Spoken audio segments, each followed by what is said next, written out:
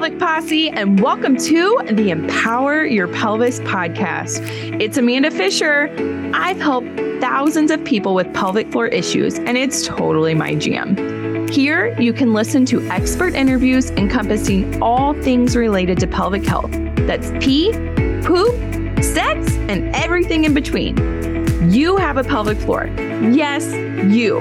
We all do. And it's time to start talking about these issues that arise, but more importantly, how to improve them. I am so glad you are here to join us. Now let's head into this week's episode of the Empower Your Pelvis podcast. Hey everybody, welcome back to another episode of the Empower Your Pelvis podcast. I'm your host, Dr. Amanda Fisher, coming live from my house today and interviewing my sister from another mister. Pretty sure I said that last time on our part 1 episode. But my sis, Dr. Amber Carden, a physical therapist out of Minneapolis, Minnesota. So I'm going to let her run with this really to get the show started, because to kind of recap what we talked about on episode whatever, our first episode, part 1, we'll call it that on our part 1, because she is a lymphatic physical therapist. I'm a pelvic floor physical therapist, and they really just mesh really beautifully. So we're going to talk about that a little bit more, but Amber, go and introduce yourself, hon. Hey guys, my name's Amber. Like Amanda just said, I am a lymphatic physical therapist, but really my specialty is reconstructive and cosmetic plastic surgery. So that is the area that I have taken my degree to, primarily seeing like post breast cancer. So I've got a lot of women who are going through their reconstruction, and they'll have swelling and they lose their motion and they need to have help getting back into strength training. And then I also have my cosmetic ladies, my tummy tucks, mommy makeovers, Brazilian butt lifts, all of the fun things that you can do just to customize your look a little bit more the way that you want it to be. So if you're interested in diving a little bit deeper on like, what is a Brazilian butt lift? Because in our part 1 episode, that was me. Like, I'm sorry, what was that? Explain it a little bit further. You can find that link in our show notes. So definitely go there and check it out. Highly encourage you to. And she'll break that down a little bit more, liposuction down a little bit more, and as well breast cancer oncology. So check that out. But before, on our last episode, it was, I believe, Easter weekend, because you were in town. So we did this together at the Empower Your Pelvis Clinic in Kansas City. And she was getting ready to go to a continuing education course. So when you're a physical therapist, you have to have so many continuing education hours where you are learning the newest research, newest techniques, learning something to advance your skills as a physical therapist. And Amber was getting ready to go to Los Angeles in April. And we shot this, I don't know, a week or 2 prior to that. So tell us how that went, what you learned, and what the course was as well. Yeah. So I think it was like the last week of April, I went out to LA. Really, my main goal was to get to learn from Nicole Somas. So she is an author. Her book is After the Cut. She's based out of New York, New Jersey area. But I knew I was going into this more cosmetic side of things, but nobody's doing it in Minnesota really. And I needed to learn from someone. I had all this knowledge and I felt like I knew what I was doing, but there's always power in numbers. She's been doing this a lot longer than I have. So she developed a course with Norton Lymphatic School, and they put on their first one back in April. So I flew out. I made sure I booked the first one, because even if, like Amanda said, we have to have so many credits a year, like I didn't even look at the number. I have no idea how many credits I got. I just knew that I wanted to learn more and make sure that I could provide the best care for my clients. So went out there. It was a 6-day course. It was amazing. I got to meet so many other people who are interested in the same things that I'm interested in. And she broke it down, body specific, each area, how to treat, what she does. She does do it differently than what I had been doing previously. So that was really cool to see her techniques and then figure out like how I can mesh what I was already doing and seeing good results with, but taking what her knowledge base was and applying it also to what I'm doing now to get even better results for my clients. I love it. So while you were out there, how many days was it? It was 6. 6 days. Yeah. Was your brain fried?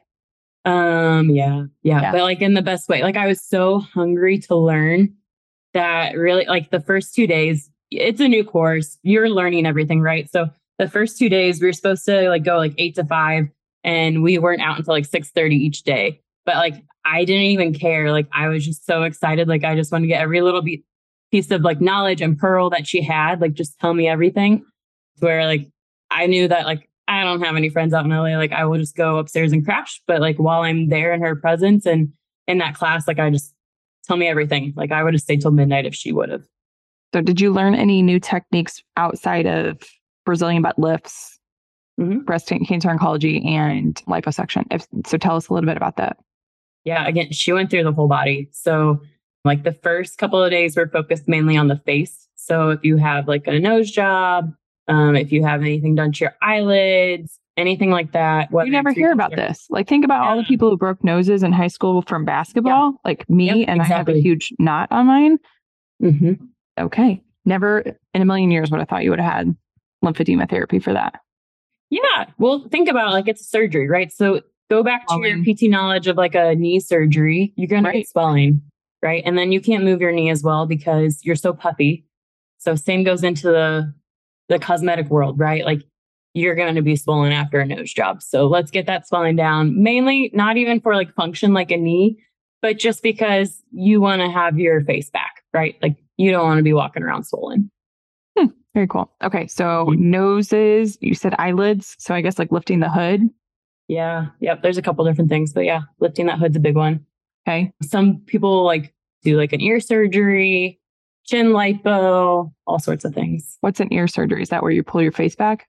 Well, no, that would be a facelift. Okay. That's another good one. So some people like may be born with like their ears out wider, right? Like I feel like I was totally that kid who had huge ears and I just grew into them. But some people will have their ears out. And so if they don't like that look, you can do a surgery to pull them back. Huh. Or if you like, if some people like, I feel like I've seen where like people will like accidentally pull like an earring through. So there's also like earlobe techniques that they can do as well. Interesting. Okay. And then after the head, your breast augmentation, your breast reductions, breast lift, arm lipo. Again, it goes all the way down the body. So what is your, I guess, timeline of when you see patients after this? Like, are faces less weeks than breast augmentations or tummy tucks or any of that? Or are they all about the same? Honestly, it's surgeon dependent. So they control a lot of what I do because it's their masterpiece, right? So I don't want to ruin anything. Their protocol. Exactly. Yep. So I'm going to follow whatever they want. If they're asking me for guidance, because again, this is newer in Minnesota. So I'm working a lot with the surgeons to develop when we're starting this. Usually I'm trying to get people like on the second day after their surgery. So they have their surgery, they have a day to chill and relax. And then I like to come see them after that. Awesome. Did you have a favorite area of treating while you were out in LA? Like a favorite technique you were learning for favorite body part? Honestly, no. Again, if you told me I had to go back and like just go into the ortho world, I wouldn't enjoy that. Like, that's just not what makes me happy. But if you say someone is swollen and we're going to get that down and then we're going to get back to their function and maybe they do have a little bit of ortho in there, right? Because my breast cancer ladies do. I love that. Like, I want to get that fluid off of you so we can get you back to your normal life. Can you explain to the breast cancer ladies or people listening who have friends with breast cancer what ortho function they may be not having? Yeah. Okay. So a lot of times during reconstruction, it involves their pectoral muscles, which is your chest muscle. And so usually when I'm seeing these ladies, because that muscle has been moved around and manipulated with those surgeries, that pec muscle is super tight. So they can't move their arms. And really that's right away, like right after any type of breast surgery. Again, this is surgeon dependent. Some people aren't this way. But most surgeons are saying like for anywhere from 1 to 4 weeks, you can't raise your arms over 90 degrees. So you can't go above shoulder height. You've got to keep it there or below. Then what that can do though is I have to get that motion back, right? So the pec muscle is just too short. I got to get the muscle to work again. And sometimes too, you'll see people get what we call shoulder impingement. So it's just getting pinched in that shoulder joint, either a tendon or a nerve. And so also helping them with that as well. Do you find a lot of them who are like rounding forward with their posture because their pec muscles are tight? 100%. Yep. Okay. Yep. So and you'll see that too. And again, it's not a bad thing always. Like if you have a tummy tuck, you're going to see people walking in a slightly forward posture. Just like C-sections. Good. Yeah, exactly. Yes. And that's good. You don't want to force them up right away because they are healing. Yeah. Okay. So there you have it for breast cancer patients, I know we've had plenty of friends that have gone through it as well. Like, make sure you're getting that range of motion and seeing somebody for it. You can also do wellness, just strengthening afterwards too, after your breast cancer, which I think is highly recommended. Yeah, once it's appropriate, I try to get all of my people onto strength training. So it's shown a strong correlation of decreasing the recurrence rate of cancer. So they won't go into strength training right away, but once it's appropriate, then let's start doing something because I want to decrease that risk as much as we can. So after you got back from LA, yeah, tell us what happened. Then I got asked to join Nicole in Miami. So that was really cool. To help I just teach. got back. Yeah, yep. So I got to be a teaching assistant for her and take the skills that I learned from her and now help others learn how to do it as well. Very cool. So what parts did you get to help teach with? Like, were you helping people manage their skills? Like, how much pressure they were putting down? Yeah, I did the lectures for lymphatic anatomy and manual lymphatic drainage. And then I also was walking around daily like, okay, nope, I would make this adjustment instead. A lot of times, because our course, it contains massage therapists, occupational therapists, nurses, PTs. And so it was really like, I love watching the massage therapists because they do this all day long, right? Like they massage. But it was really funny because they also get into their habits, just like I was with my lymphatic or lymphedema knowledge. You get into your routines. And so it's breaking down those old routines to try out this new way. Very cool. Oh, so I have told you this a couple of times, that where you're at in the lymphedema world with plastics is where, when I was graduating from physical therapy school in 2011, I felt like pelvic floor PT was finally at that liftoff where, hey, this is going to be something big that people are going to start doing and it's going to be pretty regular in the physical therapy world. So over the last 12 years, I feel like pelvic floor physical therapy has really grown. I feel like COVID at 2020, with us being able to be more social media present on it, has really helped it grow as well. And I really foresee where you and Nicole are at with lymphatics, that's kind of doing the same thing. And it's getting a lot of hype, especially from pelvic floor PTs that are wanting to maybe specialize in the lymphatic region. I'm guilty of that. It looks fun. It's exciting. You guys are treating patients that we're treating as well. And we as PTs always want all the knowledge and all the CEUs, and we just want to be little sponges and absorb it. But just like I have specialized in pelvic floor PT. It's a specialty under the physical therapy umbrella, right? You can go into orthopedics. You can specialize in orthopedics into an ankle, into a knee, a shoulder, a back, whatever you want. You can specialize in geriatrics. You can specialize in peds. You can do peds with just sensory issues, peds, pelvic floor. You can do home health. There's so many areas that you could do. I focused on pelvic floor.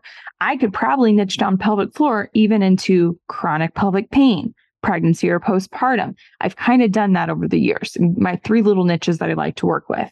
But then you throw in lymphatic physical therapy and pelvic floor PTs. A lot of us are wanting to go into that. Would you recommend, it's probably a better option since we're already in our own specialty, to let our lymphatic PTs have their specialty and us learn to merge or work together? Yes. Okay. So one, I am huge on partnerships, right? So collaborate, because 2 brains are always better than 1. Mm-hmm. So I like to work. Say that again. 2 brains are better than 1. I like to work with other people, right? Like I've got my surgeons that I want to work with. I'm now working with a chiropractor in town. Like I want to build on this instead of taking over. Like I don't want to become a chiropractor. I don't want to become the surgeon. I think people would like this PT world better if we focus on our specialties. Because why I say this, if you go to, I'm going to bring you back to cosmetic surgery. You go to a surgeon and they say, hey, I do the face and I do the breast and I do the legs, right? Or you have someone, you're like, well, I want to get my breast done, right? And either an augmentation or reduction, whichever's your fancy.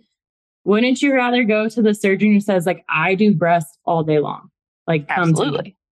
Right. Because that person's going to be a master.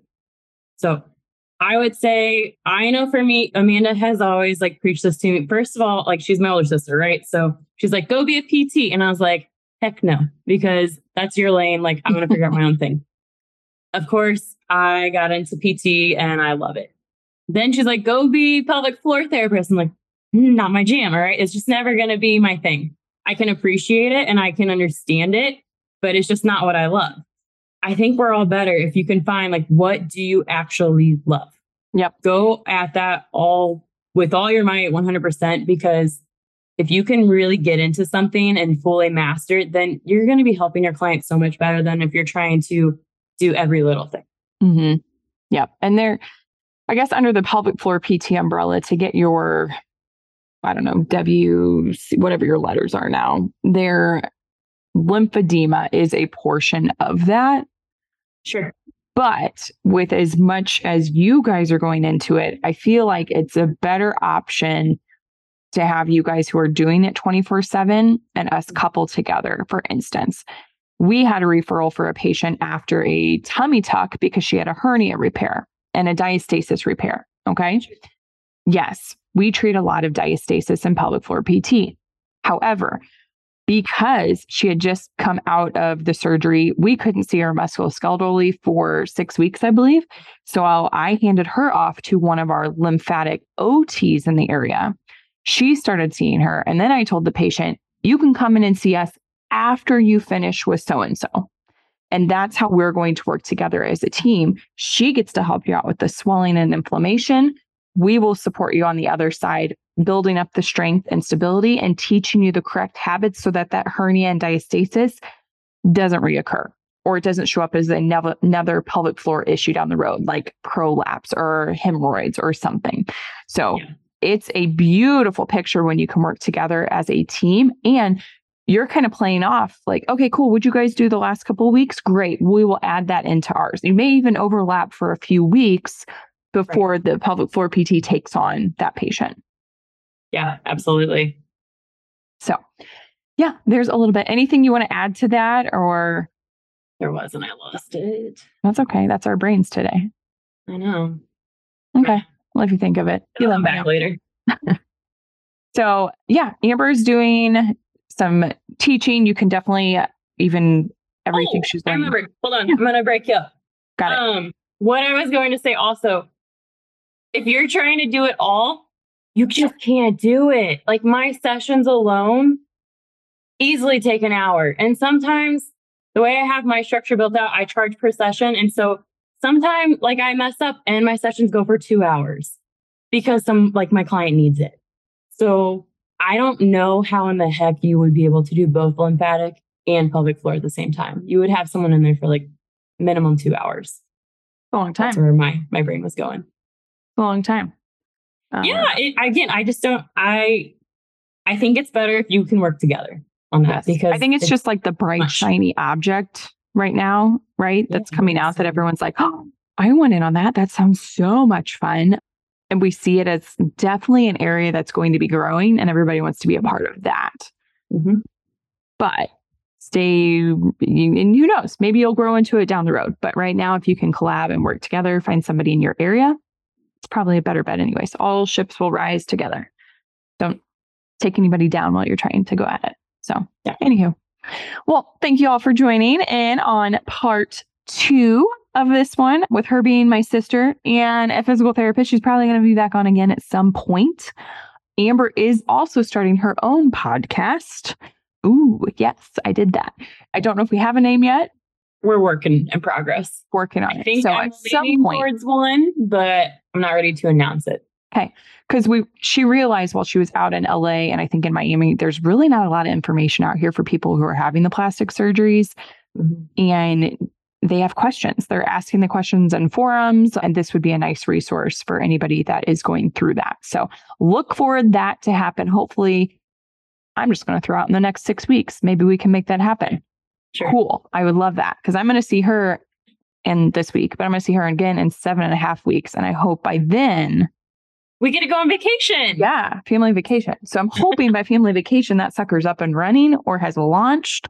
And who knows, maybe while we're on vacation, we'll toss out a congratulations on the podcast. Check out the link. So she's got a deadline. We work off of deadlines. She's looking at me. Thanks a lot is how she's looking. So anyways, if you guys have questions, please check out her information below in the show notes. But before we go, Amber, tell us where they can find you. Yeah. I'd say I'm best on Instagram. So I'm at ribbon, RIBBON.rehab. Let's see. I'm also on TikTok under the same name. But yeah, I'd say hit me up on Insta because that's my favorite platform. So come and find me there. We share that love too, Instagram. She's got a video she sent me. If I have PCOS, so I wake up with puffy PCOS face quite a few mornings a week. So she sent me a roller video and I'm waiting to wake up with this face again. And I know it'll happen here soon. And so I'm going to take one of her videos and try to do it side by side to see, how things are moving and looking with the PCOS face. So if you guys are interested in that, she is tagged in a few of my videos, but go follow her at ribbon.rehab on Instagram. And we will touch base soon. Thank you so much for joining, Amber, especially on a federal holiday. We appreciate it. Have a great day, y'all. Thanks. Hey, Pelvic Posse.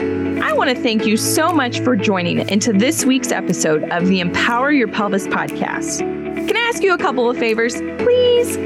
Number one, can you like and subscribe to this podcast so that you can continue to empower your pelvis forever so that you will never miss out? Number two, can you leave us a rating and a review telling them how amazing we are and everything that you have learned about your pelvic health? And then number three, if you haven't seen the video version of this podcast, you can go over to youtube.com/C/empower your pelvis for all your visual learners out there.